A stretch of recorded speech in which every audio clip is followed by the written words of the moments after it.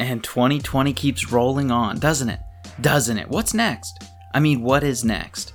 What's next? We got the pandy raging. Welcome to episode 78.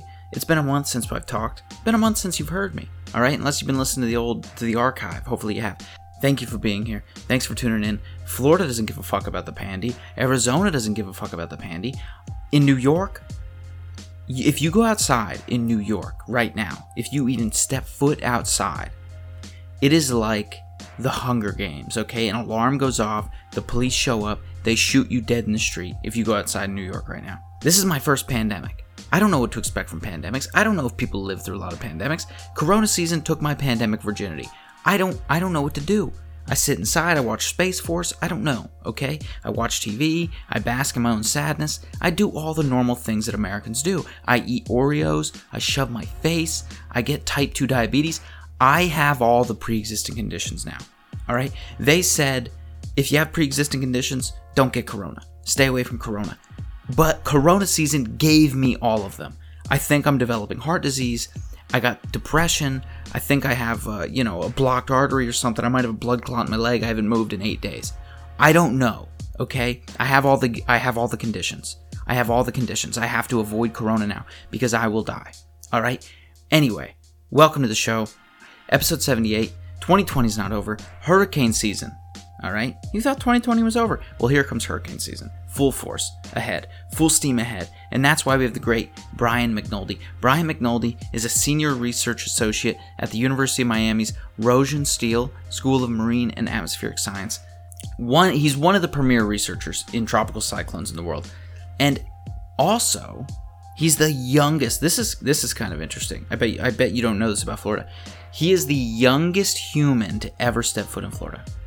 He might literally be the only one left after Corona season because Florida just opened the floodgates, all right? Open the floodgates. The average age of a Floridian is 700. That's insane, all right? I was in Florida earlier this year. They literally don't have carts at the grocery store. I walked into the grocery store. I said, "Sir," to the man working there, "Sir, where's the carts?" And he said, "We don't have carts. We only have motor scooters." And they had 150 motor scooters because they anticipate everyone that walks into Walmart can't actually walk on their own accord. And that's Florida. All right? And that's Florida. Now, Brian McNoldy is one of the premier researchers in tropical cyclones and in hurricanes in the entire world. Go check out his blog. I'll link it below. He's maintained a blog on tropical Atlantic activity since 1996. That's nearly my entire life. That's nearly my whole life. All right?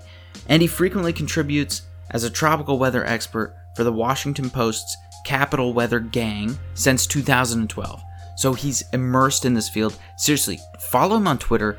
Check out his blog because he's nonstop. It's non-stop information about tropical cyclones, hurricanes, and climate science. It just never ends. So that's why I have him on because, there's a frequent claim that I see in the media that I didn't fully understand. I didn't understand where the claim is coming from. The claim is climate change will impact the severity of hurricanes in the future, and it will have drastic effects.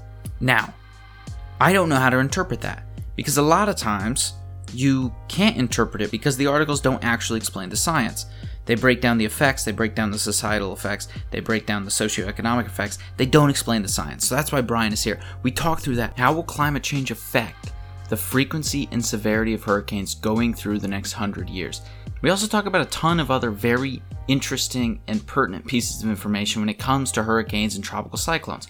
Things like, how do they even form? And why do they form where they form? Why do hurricanes not form in the Arctic? Huh? Do you know? Why do hurricanes always seem to hit particular parts of the United States coastline? Do you know? I don't think you know. That's why you're here listening. That's why when you saw hurricanes, you clicked on it. Because you're smart and you know what you don't know. That's what being a scientist is all about, after all. Being a scientist is when you learn that you know nothing. The more of a scientist you become, the more you realize you literally know zero things. I literally don't know a single thing. There's not a thing I know. I barely know how to speak. And my pre-existing conditions are taking away my ability to speak slowly over time. We talk about a ton of other things like, can you stop a hurricane? Turns out this idea has been around for a very long time, according to Brian, and he walks us through some of the more crazy ideas that have existed to stop a hurricane. It's fascinating. And I will tell you, it involves things like nuclear bombs. All right? So you have to listen to find out. Also, how do we study hurricanes? Turns out we fly planes into them. Sign me out. Count me out. Count me out. Nope, ain't happening. Because that's one of those things that Brian tells me is safe, and we talk through it. But my ignorance doesn't allow me to understand how it's safe. All right? It's like sharks. They tell me that my chances of being bit by a shark are like 1 in 4 million. Listen to me. Every time a piece of seaweed touches me at the ocean, I'm out. All right? Every time I step on a hypodermic needle in the Jersey Shore, I leave because I assume it's a shark. All right? When in fact, it is just a disposed hypodermic needle in my foot. Because actually, the chances of you stepping on a hypodermic needle on the Jersey Shore are higher than your chances of being bitten by a shark. Check that out. There's a fact that I didn't actually verify with any data. Anyway, thank you for tuning in. Please, I hope you appreciate the conversation. Brian McNoldy is a fantastic person to speak to. He's one of the smartest tropical cyclone researchers in the world. Please rate and review the show on Apple Podcasts. Grade A. Remember, this is a grade A podcast, okay? This is a grade A podcast. If we had a beach, if we had some shores, you would never step on a hypodermic needle on those shores. Never. On this grade A podcast. Grade A podcast, everyone knows a grade A podcast. Okay, grade A. We don't get B's, C's, D's. You understand. Grade A. So please rate and review the show. Just type grade A. You know the drill. Everyone does it. You go do it too. This is important. Thank you. Please consider contributing to the show on Patreon, PayPal. You know the drill. All links on the website, thestateoftheuniverse.com. Give it up for the great Brian McNoldy. You live in Miami, right, Brian? Yeah. Miami. Yeah. You're at the epicenter of the reopening from the corona, right? I wish I knew what was happening around here with that, but things are gradually opening. I haven't ventured out much yet, though. No, are you still staying in? You expect Florida to do Florida things and just, get swarmed with cases? Absolutely. Yes. It's just the way we do things. It really is. You guys are pioneers in all the wrong ways, Like everything that humanity is on the fringe of, Florida's doing it and doing it successfully. And if that means, a ton of people dying, then Florida's going to do it successfully. They're just going to do it. It is what it is. It's impressive. But well, we're here to talk about hurricanes, right? Absolutely. And I'm always curious about how scientists end up in the positions they're in terms of like their interests, right? So you develop an interest for hurricanes, but where did you grow up? Well, I grew up in southeast Pennsylvania, so not completely immune to hurricanes, although it's not, it's not that often. But just so happens that there was a rather hefty one offshore in 1985. It was Hurricane Gloria, and I thought that was pretty cool. I was in, I guess it was like 4th grade, and it was a pretty big deal. I mean, we had off of school. It was a lot of wind, a lot of rain. It was actually, they closed the schools for a few days after, just so everyone, the people could check up on how safe things were in terms of roof structure and things like that. And so that got me really intrigued in them and like, okay, how do you know when these things are going to come? Where are they going? I didn't really ever pay much attention to them before that. Well, I was a kid, so, Yeah. But yeah, ever since then, I've really got into like the whole hurricane thing, from what's going on right now to what went on in years long ago, and things we could learn from them. So how old? Sorry. Sorry, go ahead. How old were you at that point? I would have been, I guess, about 9. I see. See, I'm interested in this because I talked to a lot of my guests about this, and there seems to be 2 camps of people working in science. It is the people who develop this like innate question when they're a very young person, and that seems to be the camp that you're in when it comes to hurricanes. And then there's the people who are just curious, and they would be happy realistically working on anything. Like me, you could put me in a lab working on hurricanes, And as long as I am solving cool problems around cool people, I would be fine with that, right? Yep. I'm not tied to any problem.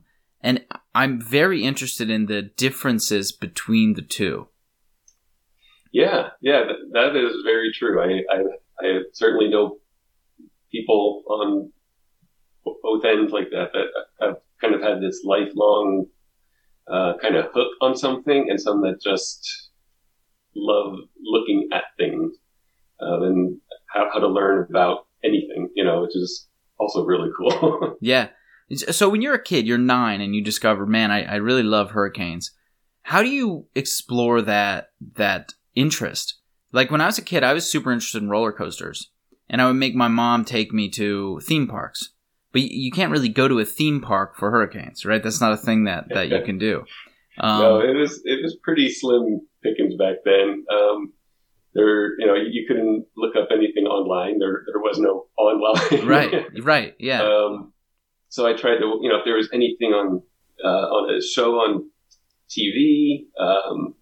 Back then, the Weather Channel was new, like it just came on, and they did cover the hurricane stuff. Usually once an hour, you'd have someone like John Hope, who's no longer with us, but he was like the big name. I mean, he was like a vet of hurricane stuff going into it. So that was something I always look forward to, was seeing him give the update once an hour on what was going on with the hurricanes. And so I would just have to write down what was going on. And I was like, okay, this is where this storm's at and its wind speed during the night. At some point I had to sleep. I would actually record the Weather Channel on my VCR and then watch it the next day to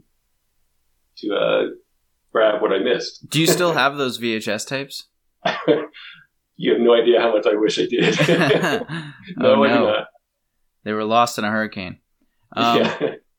So hurricanes are like most people know, I guess, the base, not even the basics. I would say most people know the buzzword hurricane. They know what it means. They know, like, it's almost like they know the symptoms, if you will, right? Yeah.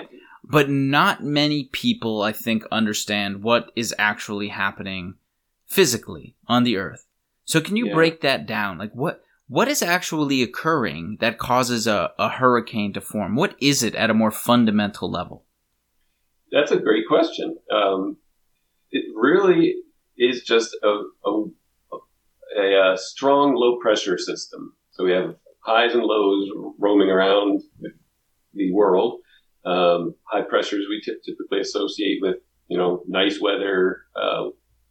Skies generally tend to be more clear. When you're near a low pressure, just the opposite.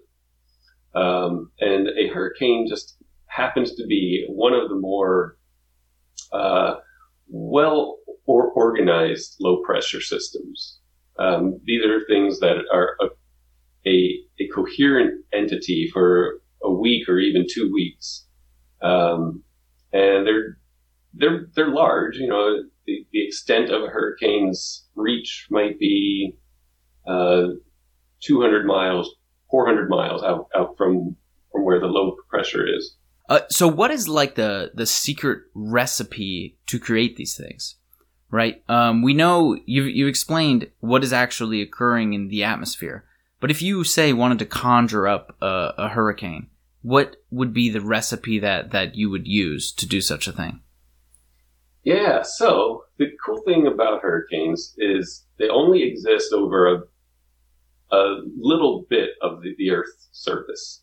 They don't form over land, so they need a warm ocean.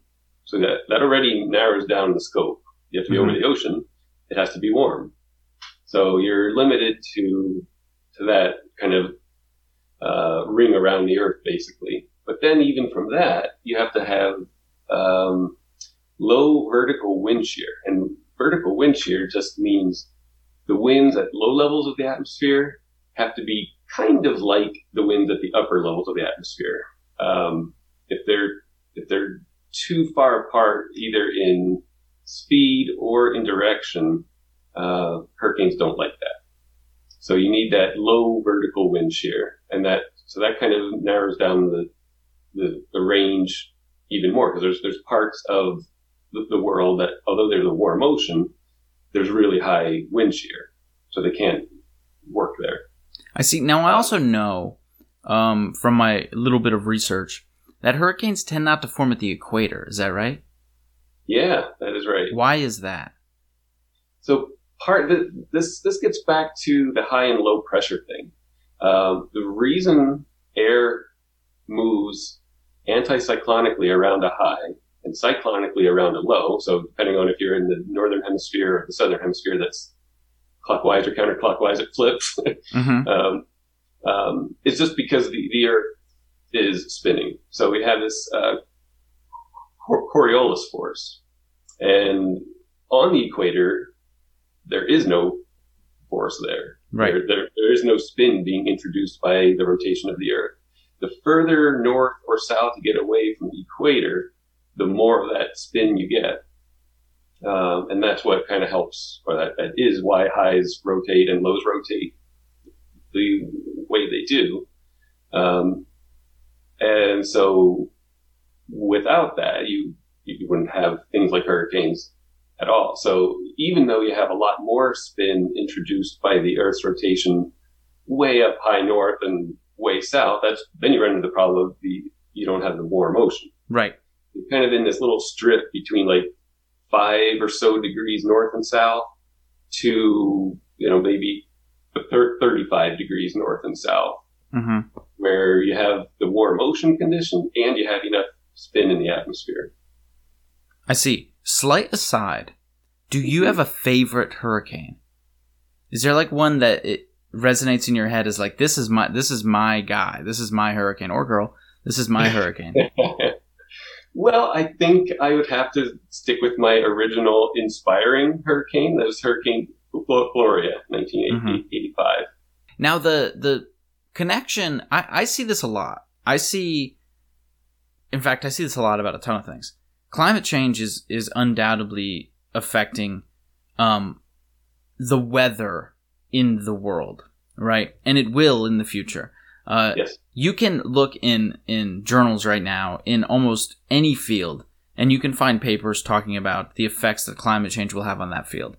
This has become a huge question, stretching from like economics to physics to social sciences, back to, I imagine, the study of tropical cyclones and hurricanes. And I see a lot of headlines saying along those lines, a warming climate is going to somehow affect hurricanes, their strength, their severity, their duration, etc., etc.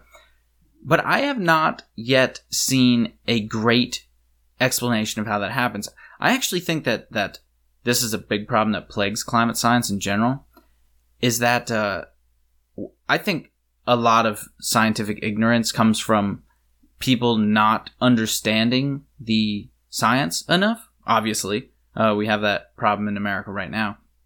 But in some cases, it's not explained well enough.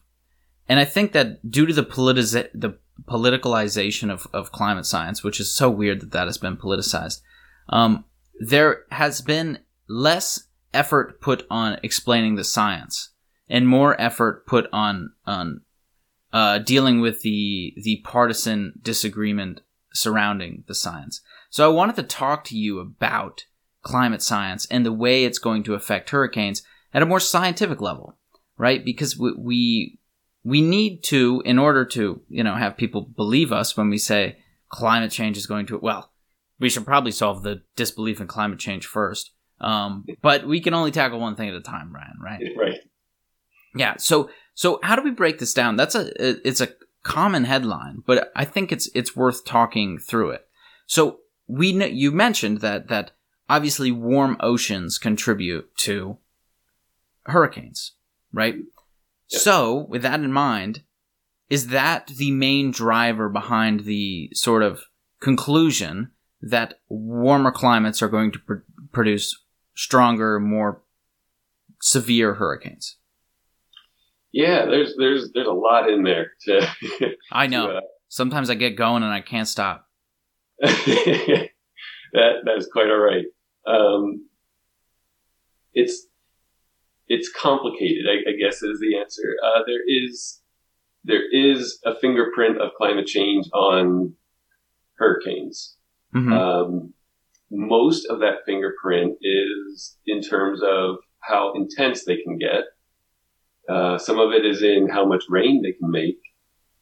The part that is not really showing up yet in the records is how many of them form. There doesn't really seem to be a trend in that yet, and maybe never will. But so that part's not too clear yet. Will there be more of them? We just don't know. That's not happening yet. But the ones that do form are apparently beginning to trend to be a little more intense, and producing a little bit more rain. And the more extreme we get into the climate change spectrum, the more those become an issue.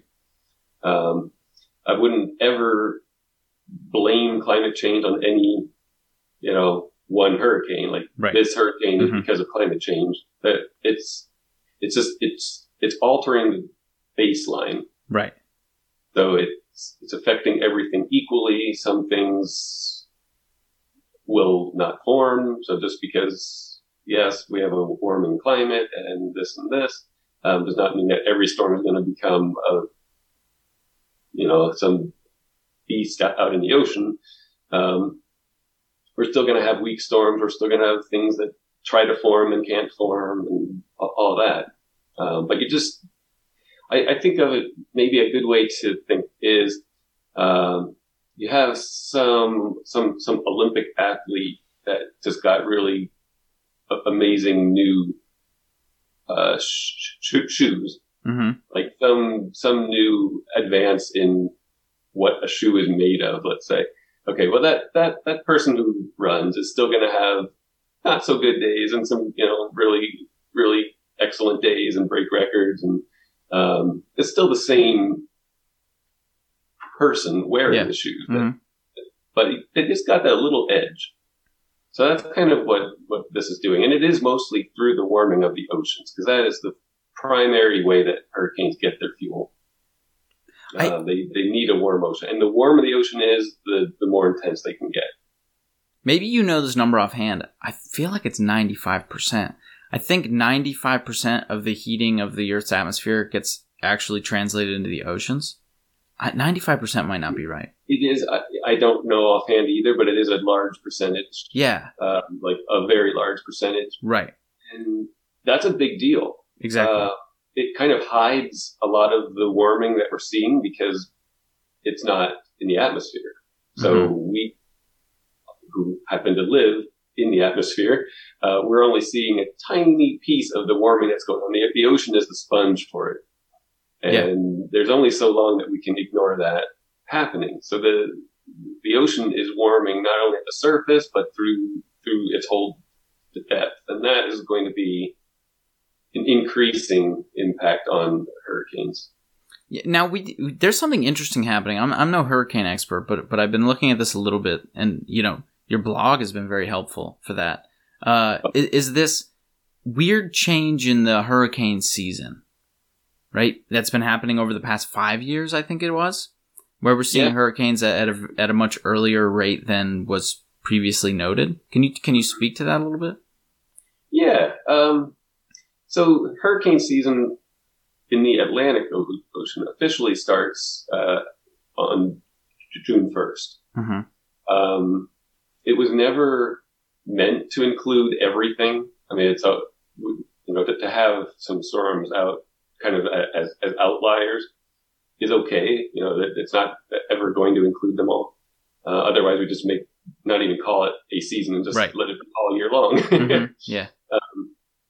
But yeah, we've had a lot of pre-season named storms recently, which means either a subtropical storm or a tropical storm that earned a name formed before the official start of hurricane season. So that trend is definitely becoming interesting, I guess. In terms of hurricanes, there's not really a trend in when the first hurricane forms. That is still well within hurricane season. And looking over the last 50 years, actually, there's not even a trend in that changing. So the part that is trending is how soon the first named storm forms. So these kind of weak, short-lived things are able to form a little bit sooner than maybe they used to. And maybe that's because conditions are, what used to be right on the edge of what would have allowed a storm to form is now moving a little bit more into their zone. So they, maybe where they wouldn't have formed 25 years ago, now they can just form. Yeah, no, one of the interesting things about climate science is something you mentioned, is that it's complex. It's very complex. And I have based off of the people I've talked to, I've sort of crafted this idea that the more complex something is, the less people care about it. Like the general public.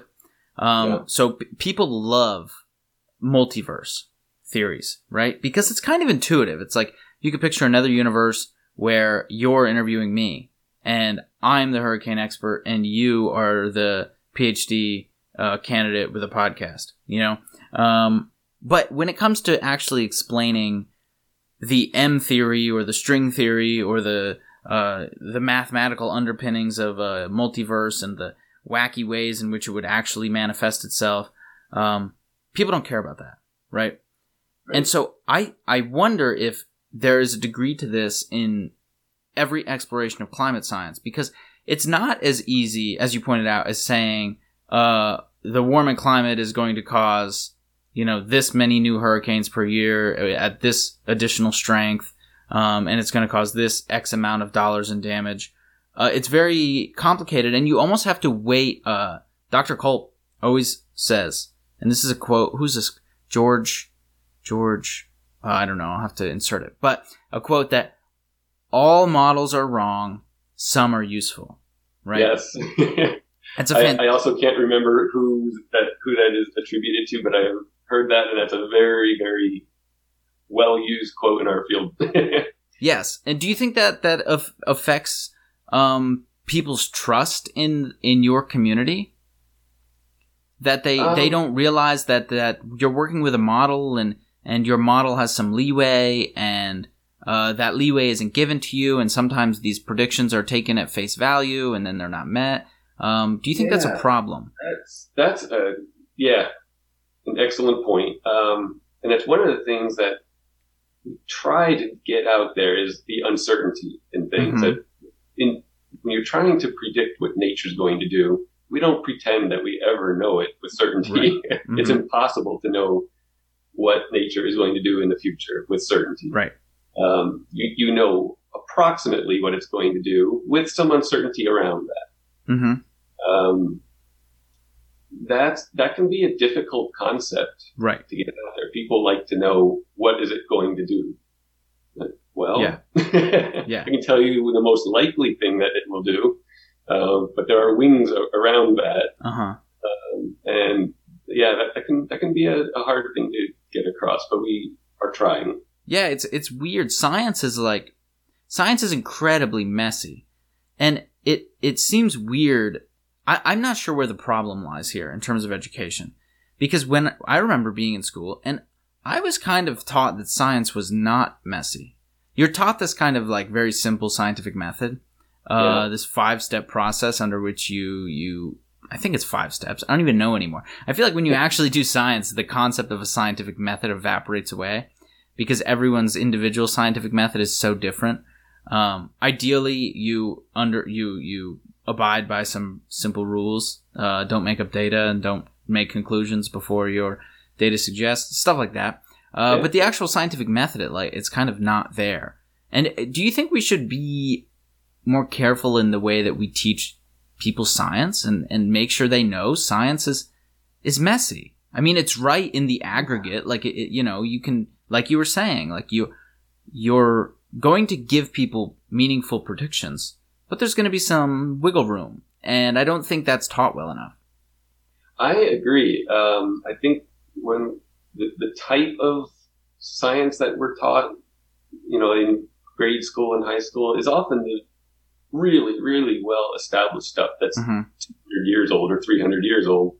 And there really is not wiggle room in that. Like, we know the equations of motion that Newton came up with, things like that, literally 300-year-old ideas that the same things that you're learning in school now, people learned 100 years ago. But then you start getting into higher levels of schooling where you might be trying to learn something new. Right. Or reading about people who are still trying to learn something new. And then you get into the mess. You're like, okay, now you got to get your hands messy. Yeah. And realize that science is not just about learning about solved problems. Like, they only get solved because people had to figure it out. Mm-hmm. Yeah. And when you're in that process of figuring things out or learning how things work, it's not clean. There aren't answers that you can just look up and say, "Oh, this is it." You're going to be one of the ones who get to that point. Right. I notice. I feel like this is actually the root of a lot of science denialism in culture today, is because I feel that people are taught science is nice and neat, and when they stumble upon one thing that seems messy, they assume it is because of some scientific negligence. Not because that's actually how science is structured, and that's how science moves forward, by working with that wiggle room. But once people who aren't very literate in science, if you will, detect some of that wiggle room, they immediately think that's... You don't know what you're talking about. Yes, exactly. So, you're in an interesting field where, like, I feel like the entire country doesn't trust weather prediction. That's one thing that, like, a lot of I shouldn't say the entire country. I'm sure like 70% of people have the utmost trust in weather prediction. But growing up in central Pennsylvania, I don't think anyone trusted weather prediction.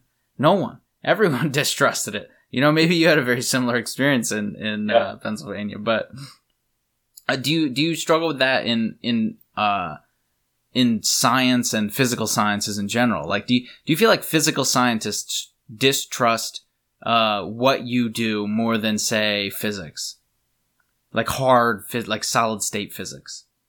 Yes, I would say so.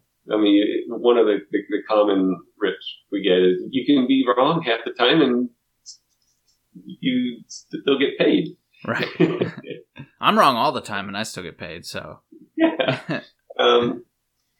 No, it is frustrating because there's one thing that people, and I don't make forecasts. That's not in my business. But right. I know. That's the closest analogy I could draw.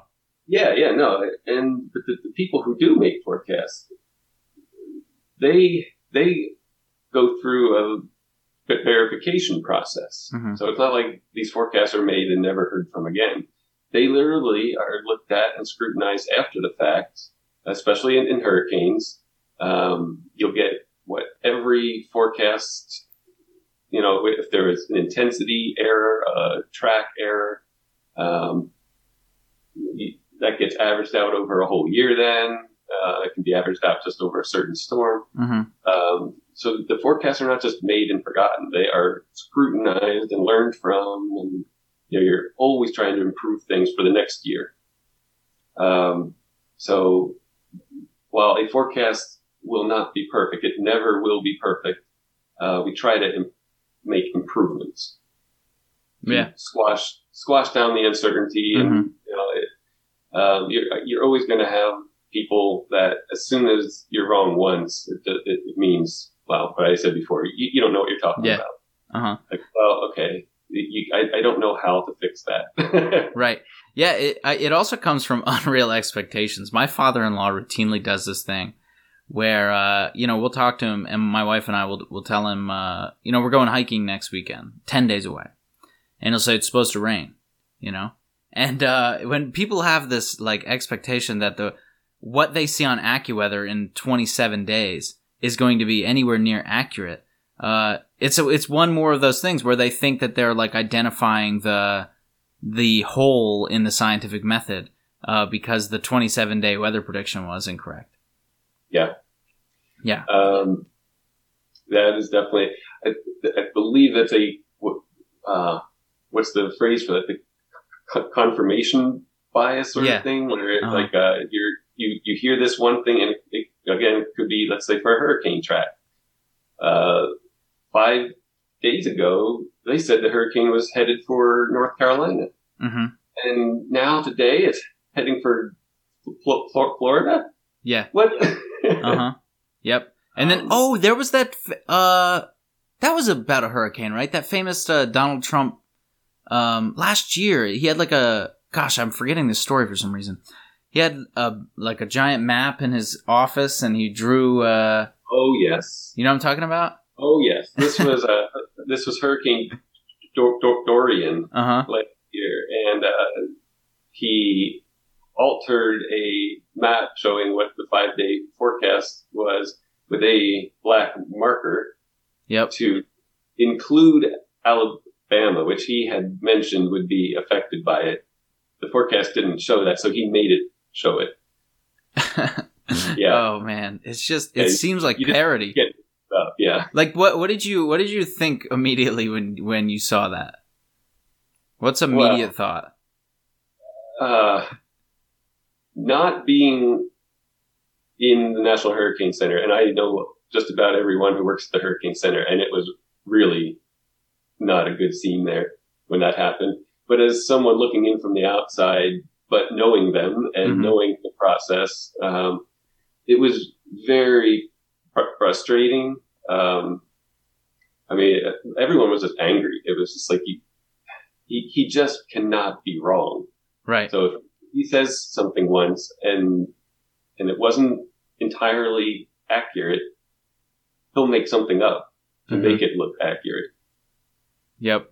Again, that's just so frustrating. Yes, I imagine being in that field, that one had to hit hard. I'm gratefully pretty sheltered from any Donald Trump comments. Like Donald Trump is probably not going to talk about gravitational waves. Yeah, we'll wait. And I even accidentally did the thing that he does with my hands. Yeah. So yeah, I will wait. I hope he doesn't ever get to the gravitational waves. But anyhow, in the past, like, have we been seeing trends in an uptick in severity of hurricanes during the hurricane season, or have we not seen such a thing? Over basically since we've had the last 50 or so years, we've had pretty good means of keeping an eye on things during basically what are called geostationary satellites. So they're up there in orbit, but they're always looking at the Earth at the same point. So you don't get a glimpse every 12 hours or so. It's a constant looking. So over the last 50 ish years, we've had a pretty good look at things. And over that time period, there seems to be an increase in intensity on average. You're going to have some that are weaker, some that are stronger. It's a hard trend to pick out, but it seems to be happening. And how do you measure that? Like, how do you measure the idea of severity? Yeah, so that kind of gets back to again. We do have aircraft that fly into a few storms, but they have to be within range of an airport, of course. So that limits the aircraft range. That's the most preferred way, I guess. Yeah. You're actually having instruments inside the storm. Alternatively, this goes back to, again, about the last 50 or so years when we can observe them from space. There was a technique developed in like 1972 or 3 or something like that, where just by the appearance of the storm, and this was done over a lot of storms and refined, but basically by the look of it, by the shape of the clouds, you can figure out approximately how intense a hurricane is, and it works remarkably well. It's amazing that we still use it. I mean, the whole world still uses it. Yeah. Now, that seems like something that would be a great application for machines, right? Yeah, if you can, that is starting to happen. Yeah, if you're able to deduce these sorts of things just by looking at it. I mean, yeah. But I suppose hurricanes are so infrequent. Infrequent's probably not the right word, but you don't have millions of them per year. You know what I mean? So you could very well just have humans do the analysis for you. It always, everyone around the world it's all human based. Yeah. Mm-hmm. There are objective techniques out there that look at the shape of the clouds, how cold the cloud tops are, mm-hmm. All that, and give you an objective intensity estimate. But at the end of the day, a human is there to actually give it its official intensity. Right. Now, when you say planes fly into them, what does that mean? This goes back. Because in my head, I don't mean to interrupt you, but in my head, I do this weird thing where when I picture a hurricane, I actually picture a tornado. You know what I mean?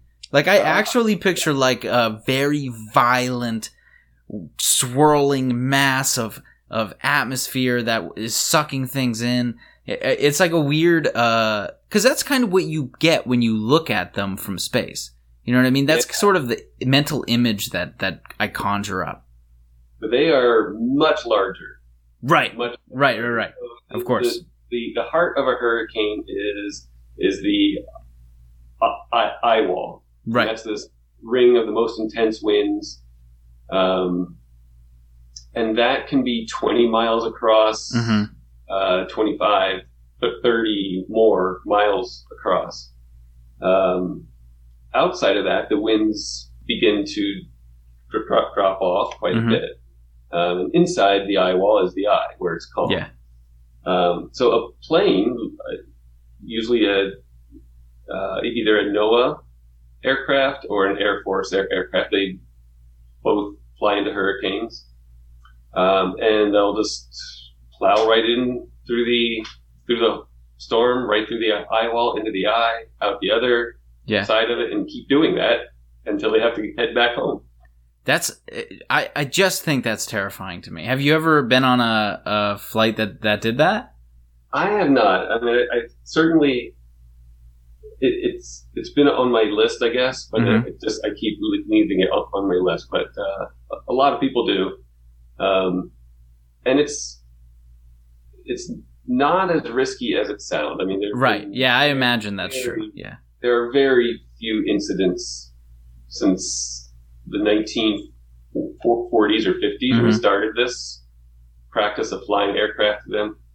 Yeah. Very few accidents have ever happened. It's a rough ride, but these are pretty tough planes. Yeah, it scares me so much. So to get back to the effects due to climate change, mm-hmm.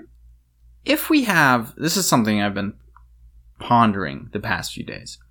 If we see, let's say over the next 100 years, a very severe heating of the ocean, and you begin to have warm oceans in more northerly areas. So you could say, like, I don't know, what is the temperature that a hurricane really thrives on? Like, what ocean temperature? Yeah, so generally the lowest we talk about would be like 26 degrees Celsius. Okay, and where would that be in the Atlantic for people to have some like basis for understanding? It moves around. It's a kind of an odd shape, mm-hmm. But generally it's confined to maybe 25 degrees north. Yeah, on down. I mean, it has parts that are further up and further down. Mm-hmm. Than that. Okay, and so if you have more warming, will that area expand? And if it does, could you have hurricanes forming in way more northerly areas than you would typically see? Absolutely. That is a trend that is has already been observed. That yes, as the oceans warm, the places that used to be warm enough are now becoming even warmer. The places that didn't used to be quite warm enough are now warm enough. Yeah. And so that is going to expand with time, yeah. And so one of the trends that's been observed is how far north a storm reaches its peak intensity. That is creeping toward the north. So in other words, yeah, the whole thing is advancing toward the pole. I see. So if you could, like, I might be asking you very hard questions to answer. But like, is there a place that you could give on the Atlantic coast that someone might be able to picture in their head where a hurricane would generally reach peak intensity, say, I don't know, a few decades ago? Like, what was considered the standard? And again, sorry if this is like an impossibly hard question to answer. No, it's not impossible. I mean, just to give it one, the trend is, I mean, it's there. It's there, but it's a very gradual thing. So yeah, you're kind of right in talking about in the next 100 years sort of question. This isn't a thing that you're going to notice on any certain year. But I guess maybe as an example, let's say a storm might have been able to maintain strong hurricane intensity at the state line between South Carolina and North Carolina. Maybe in another, 50, 100 years, maybe that will move up to the Virginia, North Carolina state line. Like it's gradually evolving. Yeah. And now that's going to affect regions of the coast that have no history of dealing with widespread hurricanes, right? Places like DC, places like Philadelphia, places like New York. I mean, they have hurricanes, right? Yeah. Sandy was a terrible one. But they don't occur with the frequency that maybe they do in the South Atlantic region of the United States. Right. Yeah, absolutely. And so what will happen over time is it'll just, hurricanes tend to be already past their peak intensity by the time they're that far north. Mm-hmm. Like let's pick on Washington D.C. or New York or something. Mm-hmm. They're usually past their peak intensity by then, but they can still be pretty strong. Yeah. So when you shift everything north a little bit with a warmer ocean,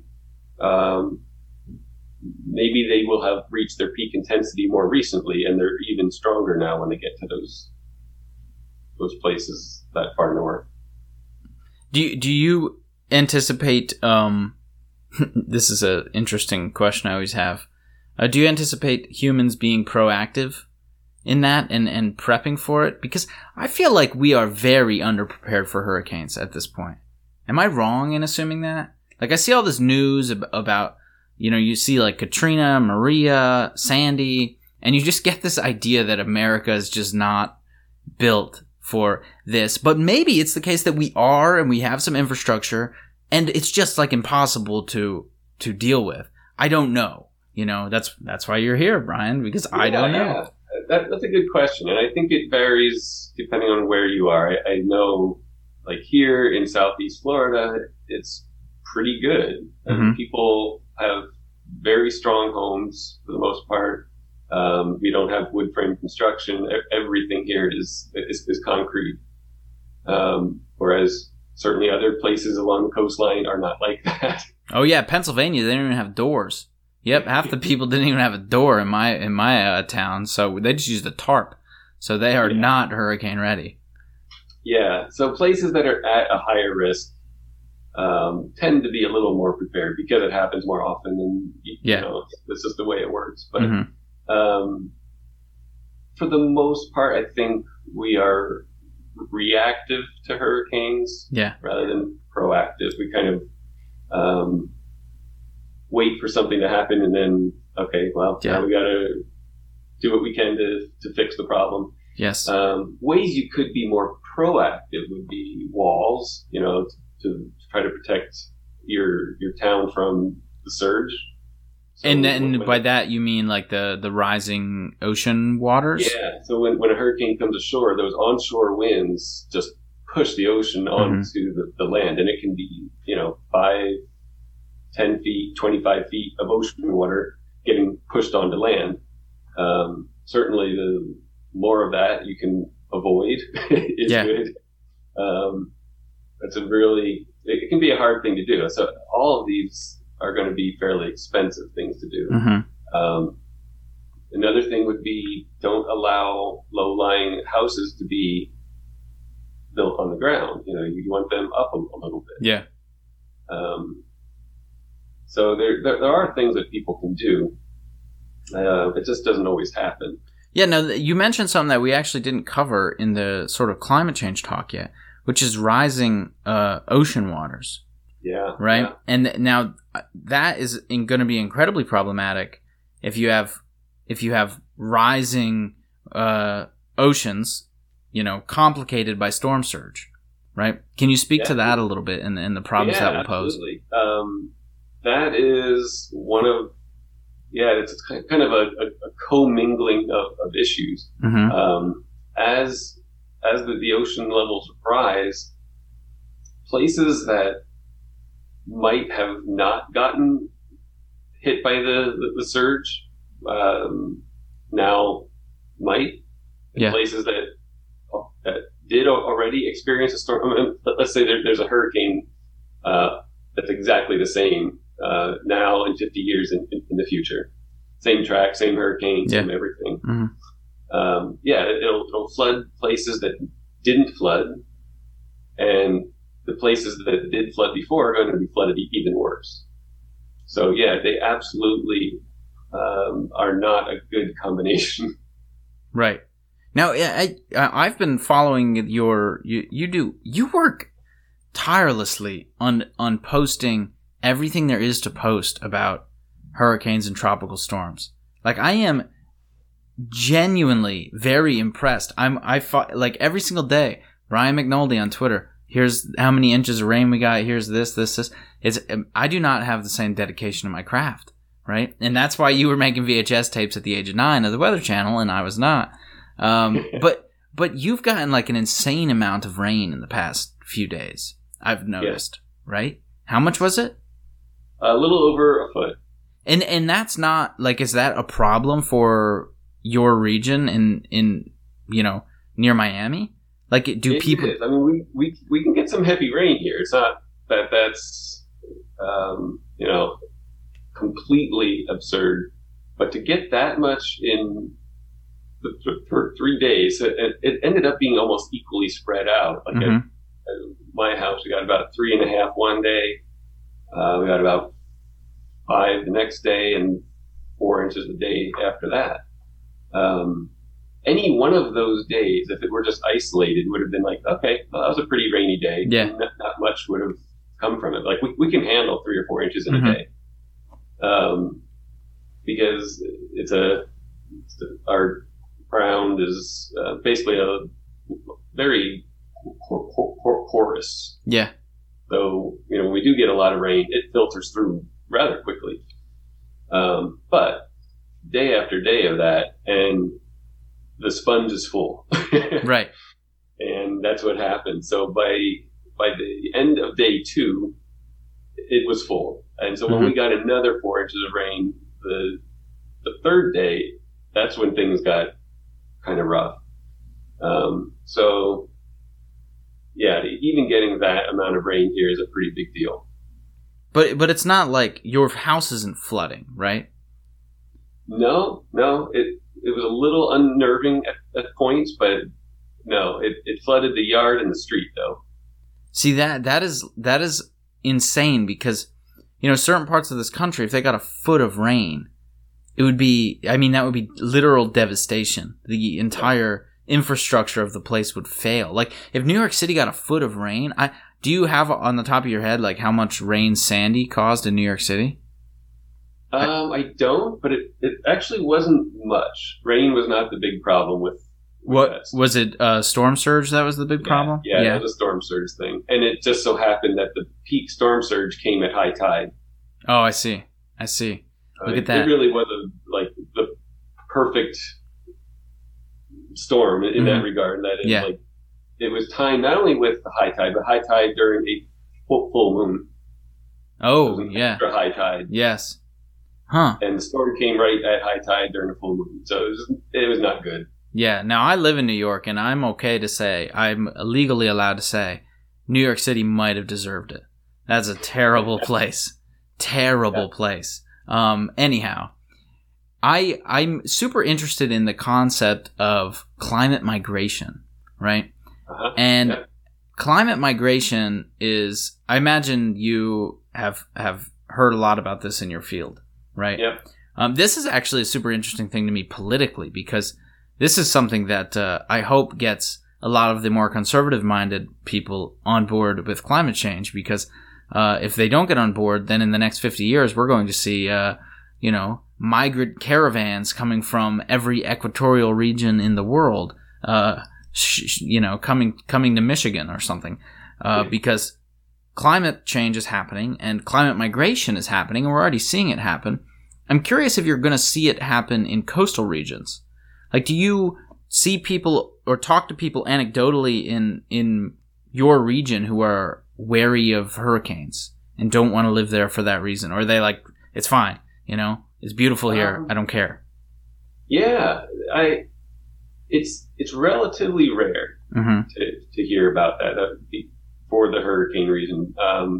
They're pretty infrequent, even here, which is one of the more frequent places. But if it's every few years, it is a huge issue when we get hit by one. It's not fun. Yeah. But it's a process that people here it's part of living here. Like they don't see it as an inconvenience in the grand scheme of things. It's an inconvenience for a short period of time, and you get back to life as normal and wait for the next one. Yeah, I suppose that's kind of the culture here with snow. I mean, we'll get, a foot and a half of snow, and it's just go to work. It's fine. Yeah. Yeah. It's just kind of a way of life, and we prepare every year for hurricane season. You don't know ahead of time, of course, if you're going to get any that year, but you make the kind of the long-term things that you can prep for. And if you end up not needing it, fine, Yeah. So I don't know that I've heard a lot about the climate migration because of hurricanes. The part that is a little more widespread and becoming more common is the climate migration due to sea level rise. Right. That is more of a thing where people are kind of sick of the floods multiple times per year on their street or their house. And it's not going to improve. Yeah.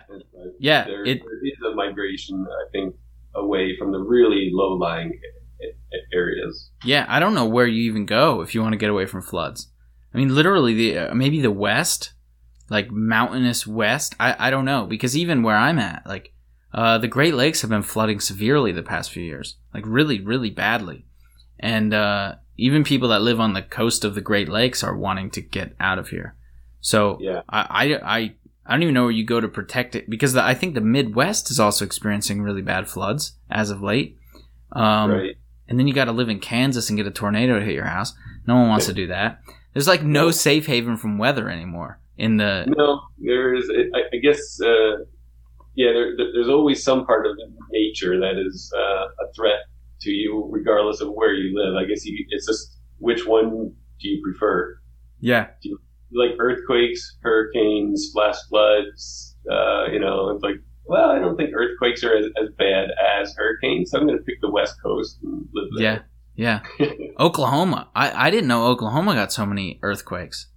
Yeah. Yeah, that was a shocker to me, because I almost went to a grad school in Oklahoma, and I learned that they have the most earthquakes of any state in the United States. I think that's true. I think it was true then. It might still be true now. All from fracking, I think. Fracking, yeah. There are places that didn't used to be big earthquake places that are really getting up there, and it's because of the fracking that we're actually changing what is, what we think of as the ground below us. We're altering it. Right. Yeah. Yeah. I don't know. I was shocked. For some reason, I think of Oklahoma as like this perfectly flat rock that has grass on top of it. And it is absolutely not that. Yeah, it might have been that had they left the oil in there, but you take the oil out and then all of a sudden it's not that anymore. Now, I'm also curious about hurricanes from a different perspective. If it is the case that they're going to get more severe, more frequent, and climate change is going to exacerbate them, then a natural question arises, and you can speak to the history of this question because I've read a little bit about it, and it seems like this question's been around for a long time. Can you stop a hurricane? That's a question that I feel like has been asked for decades, but I didn't know it was being asked. Yeah, indeed. This question has been asked, and attempts have been made to alter a hurricane. This goes back, the question and idea of doing it goes back probably 60 plus years. During the 1950s, the U.S. East Coast just got hammered year after year by a few rather strong hurricanes. Just as luck had it. And that got people thinking, like, we need to either be able to move them, like to have them take a track that stays offshore, and or make them not as strong. So how can we make them either not intensify, or once they already are strong, how do we make them weaker? Then came Project Storm Fury, which began in the early 1960s, where we wanted to basically seed clouds with they would fly aircraft through a hurricane, seed the clouds to try to change the structure of the clouds and the rain and everything. This went on for quite a while, probably 10 years with active flights, and then it went on a little bit beyond that, but without much in terms of flights into hurricanes. But it ended up not doing anything. It just, one, you don't have a known hurricane twin of, okay, what would the hurricane have done if we didn't seed it? Right. Because hurricanes do change tracks. They do intensify and they weaken and things like that. So how do you know that what you did is what caused that? That was a rather significant problem with the experiment, is no control. Right. And one of the other problems is it relied on the assumption that there's a lot of super cooled cloud droplets in a hurricane. We later learned that there's actually not a lot of that. So the whole basis of the experiment was flawed. The idea came about kind of in that same time frame of, why don't we just nuke them? Wait, so this idea has been around for a long time? Yes. I think the first time it was proposed was like 1961. Oh, at that time we wanted to nuke everything. We were just happy nuking anything. Yeah, so hurricanes were high on the list. Yes. So the idea was to nuke them in the ocean, just drop a nuke on them. Yeah. The list of problems with that, I guess it really comes down to two. I mean, it's a long list, but two enormous issues with that. One is even the big nuclear weapons that we have now. So that's, don't even worry about what we had then.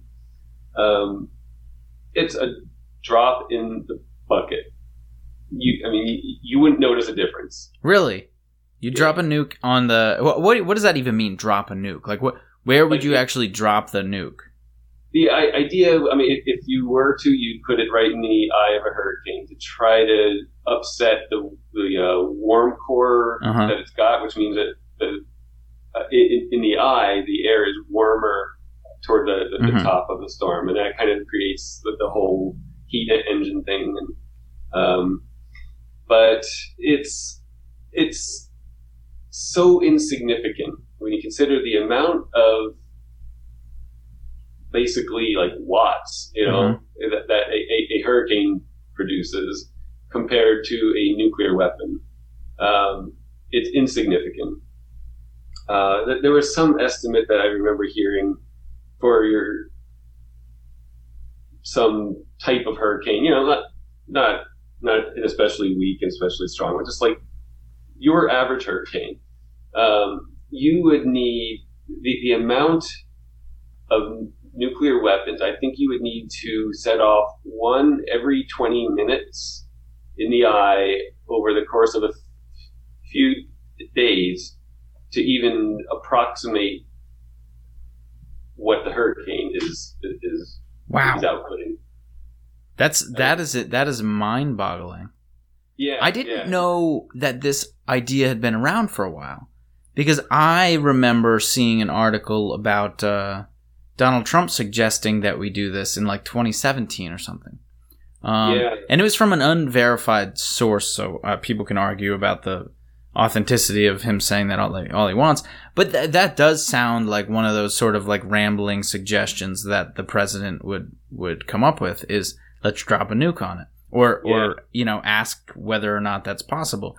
So I did not know that was something that had been considered many, many times before. Yeah, this comes up rather frequently, usually after some major hurricane hits the coast, and people are like, "Wait, what can we do to stop this?" Yeah, and it of course, one of the answers is always just nuke it. Yes, and it is not. Yeah, it's not surprising at all. That's one of the, I guess, things that caught his attention and seemed like a great idea. Oh, let me get back to the other part of the issue with nuking. Oh yeah. Sorry, I didn't mean to interrupt. No, I got off on a separate track too. Part two. Okay, let's suppose that nuking a hurricane actually did make a dent in its intensity. Let's just suppose that. Well, you're still not going to get rid of it. I mean, if the idea is you can just weaken it a little bit because you've upset its inner workings. Okay, well now you've got a perhaps slightly weaker radioactive hurricane. Yeah, that's good. I don't know how that's an improvement. So now it would make landfall and it would rain acid rain on you? Yeah. You would have basically all the issues that you have with nuclear fallout, but traveling with the hurricane. Oh, that's good. Yes. Yeah. This seems like a good option. Now, I've also seen some like startups claiming that they're working on some technology to cool ocean water, right? Yeah. To like super cool the ocean water beneath the hurricane. Yeah. There's a couple ideas that, again, going over quite a long period of time, is the idea that why don't we just cool the ocean? Because as we've established, a warm ocean is key. So there have been ideas over many years of why don't we tow icebergs down? Bring icebergs down and have to tow icebergs down ahead of a hurricane. That's been put out there. The concept of why don't we pump cool water from deep in the ocean up to the surface. And again, the problem is in the scale. It's just completely unrealistic to cover the area that you need to and cool it off enough, and with the lead time that you need to. I mean, we don't know 10 or 20 days in advance by the time you have to start these icebergs coming or these pumps going, that there will even be a hurricane, let alone exactly where it's going to track. It's just impossible. I don't see a way of this ever working. If I were in your shoes, I would be actively lobbying against all of these ideas. I'm not saying that's what you are doing, Brian, but I'm saying like if for job security purposes, I'd be like, no, we can't kill the hurricanes, guys. We gotta Look, I know I know they cost billions of dollars of damages, but we got to keep them around. The good thing is common sense seems to always win out before these things are put into place. Yeah, right. So these ideas come about all the time. Oh, here's another great one. In order to prevent the hurricane from accessing the warm ocean, create a slick of oil. Oh, that's a good one. So you cover the ocean ahead of the hurricane. Yep. And then it can't. ExxonMobil's working on that right now. Yeah. So again, that sounds like what could possibly go wrong, right? Yes. Yeah, exactly. So what could actually be done then? Is this just going to be a factor of life and we're just going to improve infrastructure and be proactive and build walls and that sort of thing? Yeah, it is. We're not going to change hurricanes. I think that's a point that has been established over a long time now. They are a fact of life. Mm-hmm. Hurricane-prone places around the world are just going to have to keep being hurricane-prone. The trend could be that they're going to gradually get more intense and that they're going to produce more rain. Mm-hmm. And rain is not a part of a hurricane to ignore. That's an enormous part of what makes a hurricane such an expensive and deadly thing. Right. It's not the wind. I mean, rain actually is worse than the wind usually. Mm-hmm. Yeah. Well, I think, is that why houses in Florida tend to be like ranch-style houses, built low to the ground? Is that to deal with wind, or is that literally just you're building on sand and it's tough to build structures? I mean, we do have, in like downtown Miami, of course, has lots of 45 million apartment buildings. So I mean, you can build tall things. You just have to drive things down to the actual rock, which I think is like 50 feet down or so here. So it can be done, but I think for the most part, you do see a lot of ranch style homes here, and it's probably partly wind reasons. You don't want to stick up too high, but I think most of it is just there's a lot of old homes here, and houses didn't used to be big, right? Yeah. My house is 81 years old this year, and it's still here, so it's not like these things get wiped off the map. So, the fact that hurricanes do impact that region so much is a good thing in terms of the public perception of climate science. We see this. I talk about it all the time on the show. The Yale Climate Survey. I don't know if you've ever seen this or looked at it. I can link it below and send you a link too, Brian, if you haven't looked at it. But it measures public perception on climate issues across the country in every county. And you can see that the areas with the highest sort of awareness of climate change and climate science are the areas that undergo frequent severe weather events. And, in a weird way, it's kind of a good thing, because it does help science literacy, because people are trying to understand, why am I getting flooded every few years? And even if it is just a natural process, I mean, it is just a hurricane, it gets people interested in the question, how do I stop it? Or, is there something that can be done about it? And that's where the climate science thing comes up. It's, because if we are going to have some increase in severity, people are interested in understanding that, and that gets them invested in fixing the climate problems. So, that's an interesting takeaway from this, is that it actually helps science literacy in a weird way. Yeah, that is absolutely true. We see that with hurricanes. We see it with sea level rise. Mm-hmm. Wildfires. Yeah. I mean, these places that are impacted by these more and more, it's hard to ignore. Yes. You can't, especially with sea level rise here. People who lived here a long time they are able to experience that things flood that never used to flood. Right. I mean, you don't need to trust the news Mm-hmm. to that, like they see it with their own eyes. So that is a way to kind of put it in your face of like, no, this is not made up. This is not an uncertainty. Yeah. This is happening.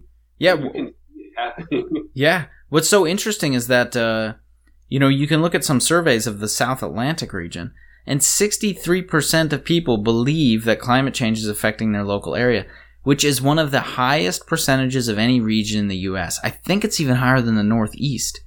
And, it's super interesting because when you see climate science in the news, it seems very partisan. It's like a weird partisan culture war that people want to take away your coal and you don't want them to have your coal. And, in the Northeast, you don't see as much of that. You would almost say that I would think that the South Atlantic should probably believe in climate science less than the Northeast. But it actually is the opposite. The South Atlantic is very aware of the effects. And it just adds an interesting dynamic to the conversation, I think. Yeah. I mean, it's a shame that it takes actual events to convince people. Right. Things, Mm-hmm. That's, yes. But it works, I guess. The same thing is happening with COVID-19. Except there is actual events, and it still doesn't convince people. Right. That something should be done or someone should be held accountable. I don't know. It's a very interesting time to be alive. It sure is. Yes. But anyway, Ryan, I think... by the way, this is funny. You posted that you're going to be on State of the Universe, the podcast, right?